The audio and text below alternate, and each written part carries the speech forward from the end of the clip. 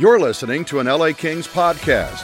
For more episodes of this and every other Kings program, visit lakings.com/podcast. You're listening to All the Kings Men, the official podcast of the LA Kings. And that means that the Los Angeles Kings will select number 2 overall. Now, here's your host, Jesse Cohen. Welcome back, Kings fans, to a special edition of All the Kings Men Live. As you just saw, the LA Kings will be picking second overall in the 2020 NHL entry draft. And as we all know, the Kings have had some pretty good luck picking second overall, most recently in 2008. Let's take a little trip down memory lane and see how that went. With the second selection from the Ontario Hockey League's Guelph Storm, Drew Doughty.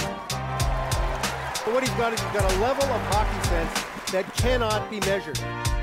I love the game of hockey. I'll do anything to become the best player I can be. I want to be on the LA Kings. I always have been, and it's a dream come true. He skates well, he's mobile, he handles the puck well, he has a sense of timing to jump up and make unbelievable plays. I'll just come straight out. This guy's a Hall of Famer. Drops it off for Doughty. Kempe back to Doughty. He scores! A shot, he scores! Drew Doughty with the answer! This defenseman, the way he plays, this is not an easy guy to play against. Muzzin across for Doughty. Big drop, he scores! And royalty reigns again in the NHL! And he's just gotten better and better. He's one of the special players in this league for sure. 2016 Norris Trophy goes to Drew Doughty. Doughty over the line. Final seconds of overtime. Doughty to Foley. Save. Crawford. Doughty to loose puck. They score! Kings win in overtime. So there you have it. Drew Doughty taken second overall in that historic draft, with Steven Stamkos going first overall to the Tampa Bay Lightning. And just a reminder for you folks out there, the LA Kings, the winner of the Stanley Cup on 2 separate occasions. Tampa Bay, still no cups with Stamkos. Obviously, they won it before he was drafted there. In a moment, just one moment, we're going to bring Mark Yannetti in to talk about the draft, to talk about his reaction. But I just want to encourage everybody, if you're listening or watching on YouTube, on Facebook, or on Twitter, if you want to have a chance to have your comments read, you got to join us on the Twitch channel. Thanks to everybody who is already joining us on the Twitch channel. Now, joining me, Director of Scouting, Mark Yannetti. How are you doing, Mark? Oh, doing well. Obviously, we moved up, so it's That's not right. When they flipped that card over, it looked like the LA Kings logo too. I was Yeah. for a second, it was like a team, Yeah. But no, we're obviously pleased. I had my elbow back for a fist pump when I saw the top of that logo, and then I had to downshift into it. Oh, all right. Well, second overall. But look, your beard would go first overall in a beard draft. That's impressive. This beard's been shaved twice since Oh, wow. since the pandemic too. Wow. Yeah. All right. Well, so let's talk about that. Going into this, I mean, I had talked myself into the notion that they would wind up, or that we, I suppose, would wind up drafting 7th. But it winds up being second. Now, I don't have the numbers in front of me, but there's a stat that gets floated around every time a draft comes around that, only so many first overall picks have actually won the Stanley Cup in recent seasons. Second overall, just from a possibility standpoint, seems to me like the most interesting pick. You've got your work cut out for you over the next few months, yeah? Yeah, I mean, without giving away trade secrets, I mean, if you finish first, it's a pretty easy pick this year, right? So finishing second's a wonderful thing, but it opens up a lot of work. Mm-hmm. It's a lot of good work. But it's nice because you get to control. You don't sit there and wait at 3 or wait at 4 or sit there at 7 and say, God, I hope this guy falls to us. Or please, you're crossing your fingers saying, please don't pick, so and so at 6. So, yeah, I mean, it allows us a certain amount of control over our own destiny. I mean, one way of looking at it would be, because Lafreniere is is just the obvious first pick. The Kings actually have the first pick. since he's, a lock to go to whatever team wants. Well, you never know. We might have had him at second, so we're hoping to pick our guy at second. Right? That's true. No, you're right. I mean, again, yeah. I mean, since there's I guess nothing's written in stone, obviously, but even in the it parallels the Stamkos draft, right? Everybody, Tampa came out and said they were taking Steve. We talked to Steve. Mike Futa knew Steve really well. And he had told us the conversations and said that Tampa was taking him. So it's very similar. We basically had the first pick in that draft because you knew Stamkos was gone, and then we had to decide between Drew and 3 other people. So if the draft were taking place during a normal schedule, it would have been sometime during this week probably. There would have been a combine, there would have been a Memorial Cup, there would have been all these workouts and interviews. I think it's easy to say that Lafreniere definitely would have gone first overall, but we still have who knows how many months. How has this season and all of the challenges that have come with it changed the prospect of scouting for a draft? I mean, you don't have a combine. They didn't finish the season. There's tons of games and high pressure situations that you don't get to see. Will that play a role in the ultimate draft ranking? Well, I mean, it's a little piece of information you don't have now. You don't the draft combine interviews. They're a little more like window dressing for me. It's a chance for Rob to get to meet some of the guys that he wouldn't have met during the season face to face. It's a chance to talk. Especially with the North Americans, that work's been done. Our scouting staff is required to log certain conversations, to check certain boxes in terms of interviewing, vetting, whatever term you want to use for these guys. So 95% of the heavy lifting's done interview-wise before the combine. The one thing you miss is it's a little bit hard to get all of the Europeans done during the year. And Christian Ruutu does a great job, and I get over there with Christian and we talk to them. But that's probably the biggest piece that the combine that we'd be missing with the combine is the Europeans. And then there's a couple of Europeans we obviously would take extra time with there. So that's probably it's a small hole, and it's a hole that's fixable by doing a little bit extra work, whether it's on Zoom or T or whatever platform you use, Skype, whatever it is, to talk to the guys. Obviously, getting the second overall pick is great, but the Kings will have 10 other picks throughout the other 6 rounds of the draft. It's supposed to be an incredibly deep draft, from what I'm told. The Kings have 3 picks in the second round, if I'm not mistaken. So what is the likelihood of using some of those picks to move back up into the first for another first-round pick?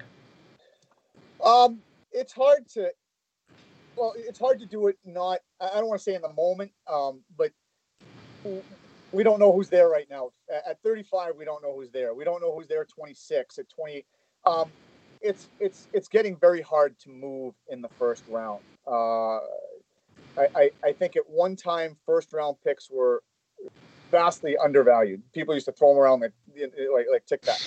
I think first round picks now are slightly overvalued, and it's getting really hard. Even if you make a credible offer, it's harder to move up when you're not in the first round into the first round. We've even seen it's even hard to move up a little in the first. I think it cost a second round pick last year to move up 3 spots. With Philadelphia was involved in the trade, if I remember.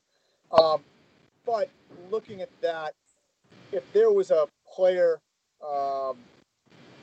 if there's a player sitting there at 23, 25, we probably have the ammunition to get somewhere in the late first round with what we have.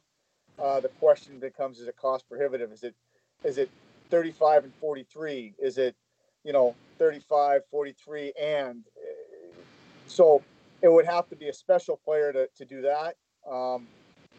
And then you have to determine what are you going to miss at 43? What are you going to miss at 35? I mean, if you want a situation, if we were going to do that last year, there would have been Kaliev and one other guy that we would have considered moving up for, and we got Kaliev at the pick. So, again, you have to look at the situation. We took a calculated risk last year in kind of how we did our draft, thinking that we weren't sure it would be Kaliev, but we thought it would be one of 4 players could fall to that spot. And at 35, I think whatever we picked Kaliev last year, he was the one player still left in that group. So there's a lot of moving pieces that would determine it. But I would suggest moving up to Rob if the right guy was there.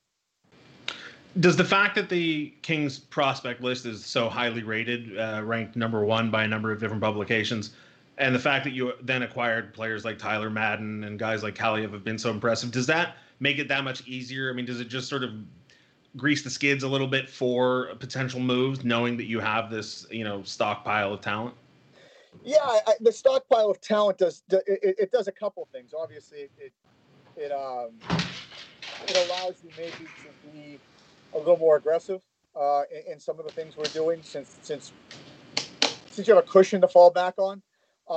For me, what it says, we have a lot of good prospects, and we have a lot of guys to fill certain roles. But maybe with the depth of our prospect pool, maybe you could argue you do package some of those picks to get a higher level player, since we have a lot of good level players. If instead of blanketing 3 second-round picks with an early, borderline middle and late, maybe you try to get a higher level. Maybe you try to get a higher level guy and take 2 guys off the board. Not worrying about it, because we have, in terms of depth, we have a lot of prospects. Players develop over time, prospects develop over time. I have to imagine that executives and scouts do as well. How do you feel like you've improved in your role over the years? Do you feel like you've got a keener eye now for any what's the word I'm looking for? Potholes that might be lurking out there for a draft? I hope so. That was instilled on me early with Dean. He didn't listen. We've made some mistakes drafting, just like every other team has. Some of the mistakes were unavoidable, out of our hands, and some of the mistakes were certainly just misjudgments by the scouting staff. But I don't think we've made the same mistake twice. Either philosophically or substantively with the players, because we've made philosophical mistakes as an organization, and we've made substantive mistakes. We picked the wrong player as an organization. And I don't think we've repeated either one of those. So I think we've learned from our mistakes. Obviously, we try to build a better mousetrap every year. I think we made exponential improvements early on, and then we stagnated a little. I'm talking about my tenure there, since 2007. And then I think we had one of those creative explosions about 3 or 4 years ago, where we started to figure things out. Again, a little better. Started to get a little more creative with our thinking. So I think we're better. I think we're a really good staff right now. I like the progress we've made. As the game continues to grow, a lot of players, a lot of prospects are coming from places that maybe you wouldn't expect. So for even as far back as 2005, you get a guy like Anže Kopitar out of Slovenia. Recently, there have been a lot of German players who have sort of stormed the league. Now, Stützle, is it Stützle? That's the guy. How difficult is it to get eyeballs on players in unconventional markets that don't have a great track record of producing high-end NHL caliber prospects? It's obviously more difficult to go to the non-traditional places. I mean, if you go to Finland or Sweden, there's 20 teams you can drive to, you can take the train to. You can blanket some of these places and see 8 or 10 teams really easily, similar to Canada. And the less traditional, like if you go to Germany, it's fewer games to see, fewer teams to see, so you have to jump around a little bit more. In respect to Germany, one of the things we're real fortunate with is Mr. Anschutz has a team over there in Berlin. So we actually have a really strong presence in Germany with our development staff going over there, with Christian and I going over there. Germany is a very easy league for us to scout. It's a very comfortable league for us to scout because we've had the Germans over since 2007. It might have even been earlier, but since I was there, my first development camp with the Kings, we had teams from Iceberg in. So players from Eisbären in. So Germany's a fairly comfortable place for us. Some of the other places, it's a little harder, obviously, in Switzerland. Like you see Kopitar from Slovenia. But it's becoming more and more rare that you miss guys like that. You just have to do a little more work. The debate always comes up: do you draft for need or do you draft for best position available? And it feels like at least over the last few seasons, every time we've spoken to you, you lean more towards best position available. Looking at the depth chart that we referenced earlier with all the prospects and everything, it feels like there's tons of goalies. It feels like there's tons of defensemen, tons of centers, tons of wingers. Is there any reason not to go with the best player available strategy? No, I think I've said this when asked before. I think the biggest mistakes the Kings have made, at least since I've been there, is drafting for need. I think again, it's been the worst things that we've done. The biggest mistakes. I'd call at least one of them tragic. Drafting for need is dangerous because when you draft for need, very rarely does a player fulfill your immediate need. Since I've been there, we've only had one player fulfill an immediate need, and that's Drew. A guy I don't think was a tragic mistake or a mistake. When Dean we're doing our first draft, he thought we had the worst defensive depth in the league based on our studies. So we wanted to build from the back out, and I like that philosophy. I agreed with it. So we drafted Thomas Hickey. We went D heavy. We drafted Hickey. We drafted a bunch of these D men. Hickey played almost 500 games in the NHL, but by the time he was ready to play for us, he wasn't good enough to play for our team. So that pick is you get a guy who plays 500 games. It looks like a successful pick on the surface, but the fact that not only does he not play a game for the Kings, and we don't get an asset in return, that becomes a bigger mistake. The mistake gets magnified. It hurts you more. If you would turn Thomas Hickey with Braden Shen into Mike Richards, all of a sudden it looks like a genius trade because you got an asset back for him. We got nothing back for him. So we developed a player for the Islanders to play 500 games, and that was based on drafting for need. So again, a great NHL player. That pick blows up. It blows up in your face. Might be strong, but it's just not the right move. And again, drafting for need. Your needs just change. At one time we couldn't get a free agent goalie to sign with us. We couldn't get Bobrovsky to sign. If I went through the list of names who told us no, there was even a prominent goalie who told us if we drafted him, he wouldn't report because we had such good goaltending depth. 1 year from that, we had no goalies left in the system. The only one we had left was Quick. Jones was gone, Bernier was gone. So again, best player available. They'd have to drag me away kicking and screaming to get me to deviate from that. Now, the only thing I would say is if you have two players that are, let's say coin flip 51, 49%, if they're that close, then position might come into, then a myriad of ways. Like you might draft for need based on size. You might draft for need based on speed, based on maybe the guy's a power play quarterback. Maybe he's a power play forward. If you think the players are that close, then you could kind of finesse it a little, but the players would have to literally be 51, 49, 50, 50, like that close to deviate from it. Well, I have to imagine that whoever's available at number 2 in the draft will be the best player available. It should be a real good one. To help us celebrate right now, Mark, joining us is president of the LA Kings, Luc Robitaille. Luc, congratulations, number 2. It's not bad.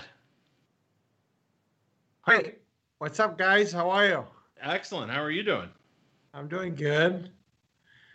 So Mark, what's up, buddy? You got some work to do now. Yeah, I got some fun work to do. That's good. It's really good.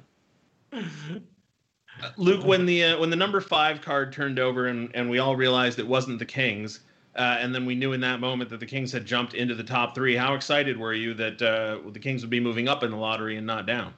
Well, Blakey confused me at the beginning, to be honest. So he said to me, Blakey says, I think they're only going to show the top 3 teams. And I told Blakey, I said, I don't think so. I think they're going to go from 7 down. So then, he was pretty convincing. So I'm like, okay, they might just show the 3 then. So we were trying to figure it out how if it's 3, it's another team, how it's going to be. Like, so we kind of had it down. But when they started going from 7, 6, and then when it got to 5, and we looked at each other, we say, I don't think we could be 4th. And then Catherine Tappan says the Kings are in the top 3. We were like, yes. But you know, we're hockey people. So the minute you go 3, we're like, man, we got to be number 1. We got to be number 1. That's how you start thinking. Well, look, there's no cheering in the press box. That's one of the more respected rules. But there could have been cheering, I suppose, on the draft lottery. There was certainly cheering in my room. You guys seemed awfully calm and cool and collected in there. But I imagine now we've got a few months to celebrate the number 2 overall pick. Yeah, we're trying to. It's one of those. You're trying to be. I guess you're trying to be cool, but we're pretty excited. We trust Mark and his staff. They've always gone above and beyond on figuring out who's the best character, who's the best player. I mean, you look at what was done early on from 2000. What was it, Mark? You started with us in 2006, 2007? 2007. And you look at the character we brought into this organization, players that it meant something to play for the King. Then you look at now, and even what people are talking about our organization and the pipeline that we have. So we know now this gives us an opportunity to get one more player that will come into our organization, that will mean something to be with the Kings, and knowing these guys, what they're going to do, and when it finally gets to the final decision, because they got a long time, so that means Mark's going to work really hard. I know Mark. There's not, you know, sometimes you could talk about there's no stone unturned. Trust me, there won't be anything unturned in the entire planet to know which guy's the best guy. And so we're going to get a player that's going to really help our franchise. And I think the Kings fans should be really happy about that. There's been a lot of news coming out about, you know, what the next season will look like, maybe even the season after that, maybe even the season after that. I've been saying for months now, the Kings have actually wound up, I think, benefiting tremendously from the shifting landscape of the league, some of the rules, some of the financial decisions, because the reimagining process is coming at the time that it is. It benefits them. It feels like this could even be one more huge leap forward in the Kings' development, because they already have this tremendous depth in the prospect system, and now to get the 2nd overall pick at a time when you have the opportunity to plan, to make sure everything, you know, all your ducks in a row and everything. How important is it for the franchise to get not only the number 2 spot, but also those 10 other picks potentially in the other 6 rounds of the draft? I think this draft is important to us because where we're at, and we know the players are coming. There's a lot of players with a lot of character coming. They're willing to do whatever it takes to make it to the NHL and to help us win. To have the opportunity to add to that, and get some kids that are going to come in, and they're gonna be willing to pay a price to help us win games. And there's a fine line, you know, about making the NHL and then wanting to help make a difference for the franchise. And that's what we're always looking at. And you know, we were looking into at the end of the year, like Rob does. You know, they have different scouting meetings, and they have development meeting, and then they were going over all the kids that were playing for us in Ontario last year, and some of the kids that have been working out with some of our guys, and it's kind of fun to hear that you know, when you hear the thing was saying, well, this guy, we don't need to look at him, we don't need to worry about him because he's going to do whatever he's asked and more. And we're very fortunate that we have more than we ever thought we even had in our organization. And what that tells me is you're going to get guys that are willing to pay a price to help you win. And we're pretty fortunate right now we have that, and we're going to keep, I know we're going to keep in that same direction in this draft, and we're going to keep building on. Real quick trivia question for you, Luke. The year you were drafted, 171st overall in 1984, that was the Mario Lemieux draft, but do you remember who went 2nd overall in that draft? I think Yzerman went 3rd or 4th. According to this, Olczyk went 3rd. I think Yzerman was a different draft. But according to this, was Kirk Muller. Kirk Muller went to, where did he go, New Jersey? Yeah, that's right. I think Yzerman went 4th in Detroit. According to this, I Afraidy went fourth. I think it was a different draft, but maybe I'm looking at the wrong year. But I don't know. Mark would know. But here's what I told people about us getting a second round pick. I said the last guy we got in the second round helped us win the cup, and he was an instrumental player. He's still a big piece. Drew is so important to our franchise. And then the guy before that went second overall was Jimmy Carson. He helped us get Wayne Gretzky. That's right. So far, the LA Kings have been pretty fortunate, though, with their second round pick. Yeah, it turns out all right. Got a couple questions from some fans. Mark, I'll throw this one to you real quick first. They're wondering if there's any prospect already within the Kings system that you think is sort of underrated or doesn't get as much run as the other ones that you think has a potential to jump up and make a name for himself. Underrated? Or let's say unsung. Well, you've got guys like, you got guys like Kim Noisinen, in Finland. He's played on a Spengler Cup team over there that won a championship where he was MVP. He was on the World Junior team. Like, he's a guy that doesn't get spoken of a lot. You hear about a lot of other prospects. So I'd say maybe he's under the radar. I guess a guy who's really under the radar, I know he's obviously a longer shot, but he had a quietly really good year. Was a kid named Anders Lee. He played at U Lowell last year. We drafted him in the 7th round. I would say he's undervalued. He's a 7th round pick. We've actually done quite well in the 7th round. I think we're something at like 39% or 43% success rate. So he's a guy, I guess, anytime a 4th round pick has a chance to make it, even if it's an outside chance, he might be a guy, again, to watch for. It that doesn't mean he's going to be Drew Doughty. It doesn't mean he's going to be Anze Kopitar. But he's a guy that you would automatically dismiss as a late pick who's had a quietly good year. Luke, you were a prolific goal scorer and most recently named the greatest player to ever wear the number 20 in league history. So congratulations to you on that. When you're looking at the prospects, do you focus mostly on the goal scorers, or is there a player, maybe a defenseman or a defensive forward or a depth guy that sticks out to you? To me, Jesse, it's pretty simple. It's obviously you look as an organization where we're at, and what Mark and his staff has done since 2017 is kind of built up a pool of talent and guys. But it's like, I want to have players that are willing to pay a price that no one else is willing to pay to first make it to the NHL and second to help you win. And if you do that, regardless of the position, you're going to have a really good team. You look at our team that won the Stanley Cup in 2012. These guys played like no one else in the history of the NHL has played. That's why they won in the least amount of games, because they were willing to do things that people don't understand is important to win a game. And they sacrifice points, personal rewards to help us win. And then you take it to 2014, where they were maybe a little bit tired, a couple of different guys.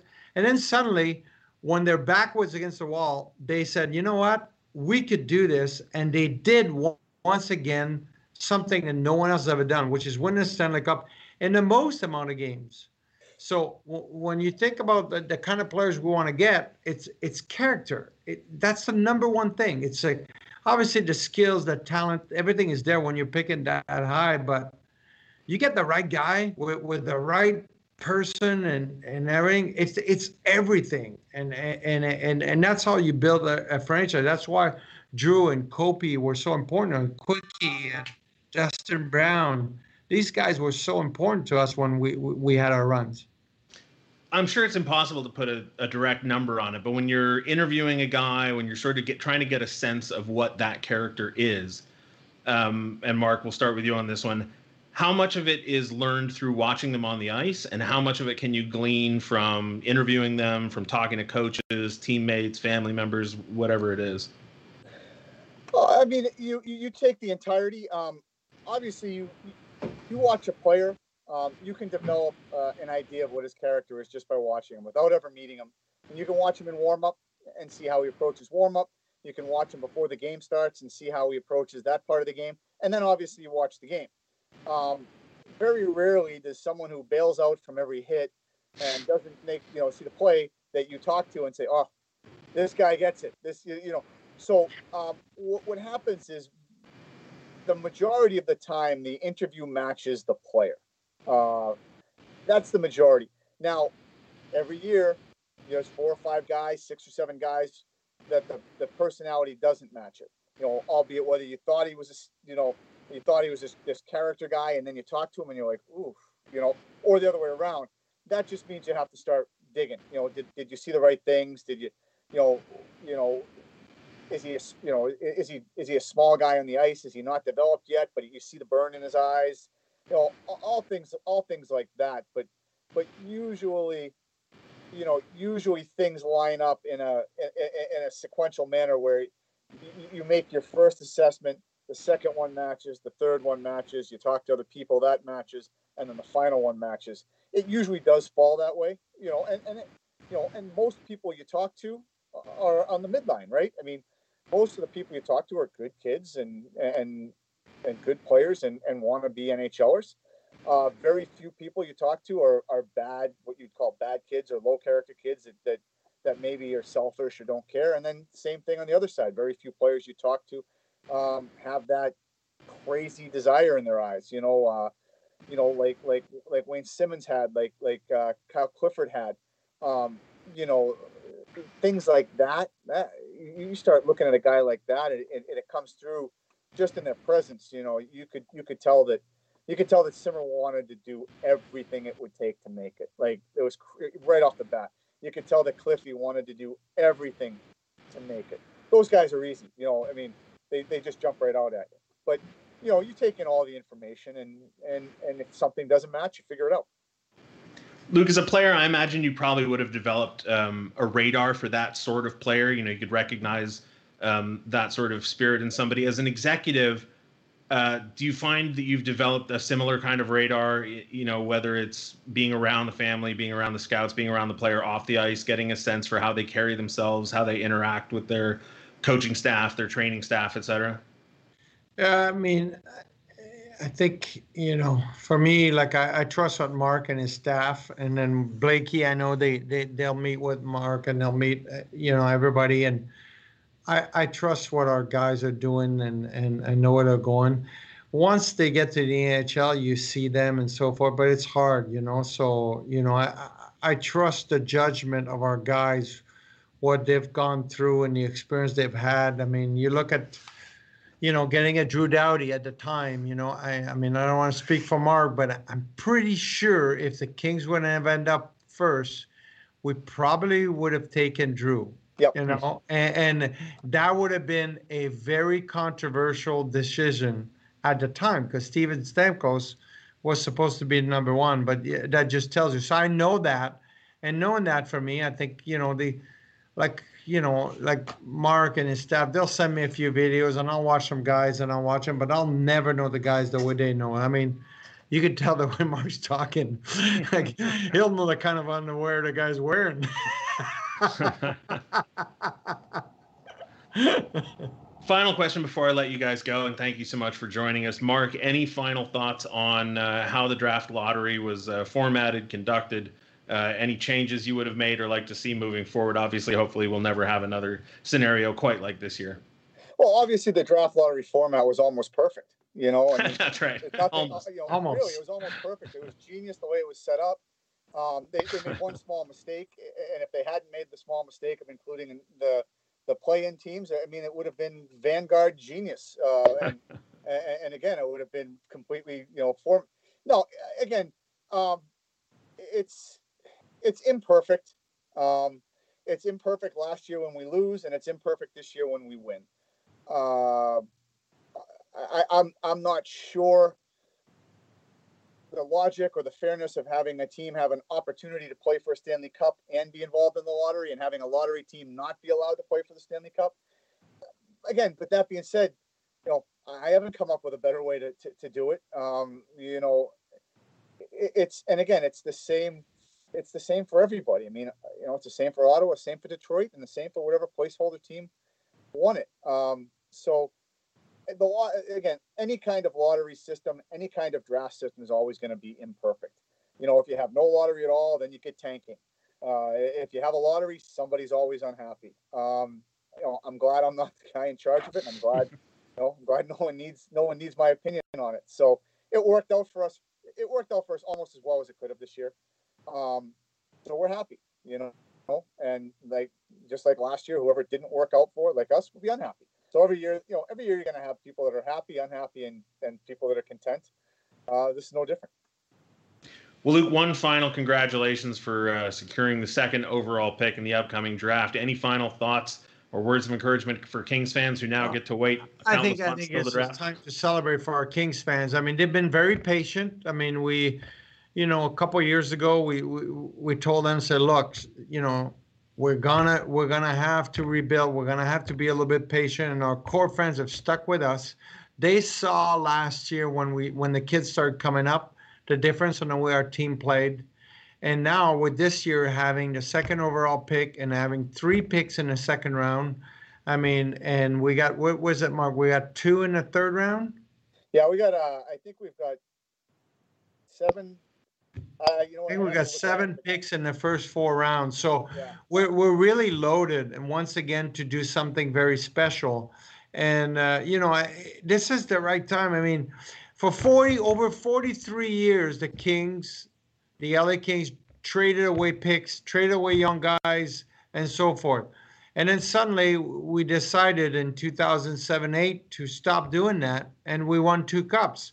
And then the way it was is that's the way the system works is you got to have to trade some guys to keep winning. And then now since 2017, we've gone the same route with a different mentality, different look, and so forth. So this is exciting. This is going to be a lot of fun for the Kings fans. They should enjoy this moment. And when we get back on the ice, I think they'll be excited. This is hopefully one more step towards winning the Stanley Cup again. For now, thank you, gentlemen, for joining us. And we're going to look back at the first step towards winning that first Stanley Cup, the 2003 NHL draft, where the Kings wound up with Dustin Brown. Thanks for joining us, guys. See ya. Thank you. Thanks, Jesse. Welcome back to Nashville. Draft day is a special day for anybody who's been a part of it. Los Angeles Kings are placed to select. Going into draft day, you don't really have a team picked out. From Guelph of the Canadian Hockey League, Dustin Brown. I remember the Kings table sitting in front of me and knew they were going to pick me. Scholastic Player of the Year twice. It was a special moment for me, but it kind of was a blur. A real character guy. Kind of think about the team you're drafted by maybe the next day or a couple days after, because at that point you're just so thrilled to be drafted by any NHL team. Dustin Brown scores! Oh my! Wraparound backhand scores! His first NHL goal. You know, I've always been a King.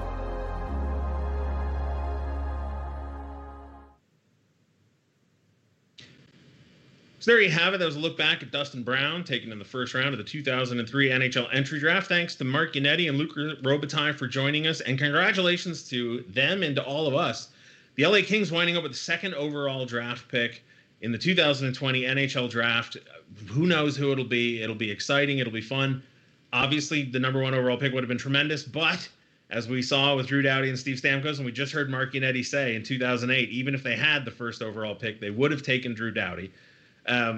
It's going to be exciting. It's going to be a lot of fun. Hopefully the Kings will be able to add to their already deep and highly ranked prospect pool with the number 2 pick, whether it's Byfield, whether it's Stützle, whether it's any of the other players. Do keep tuning into All the Kings Men Live and the All the Kings Men audio podcast. You can subscribe to that at lakings.com/podcast. Over the next month, we are not only going to be doing reviews of the past season and grading some of the players, but also taking a deeper look at some of the players available to the Kings with that second overall draft pick.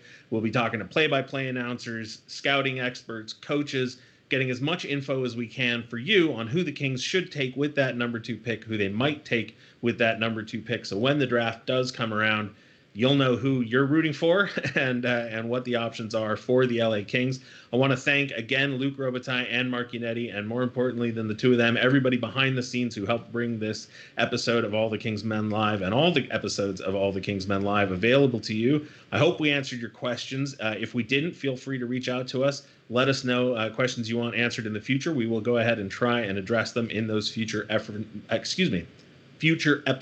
that I referenced. For now, however, I'm going to go celebrate. I hope you are celebrating as well. Thanks for watching, Kings fans. We'll talk to you soon.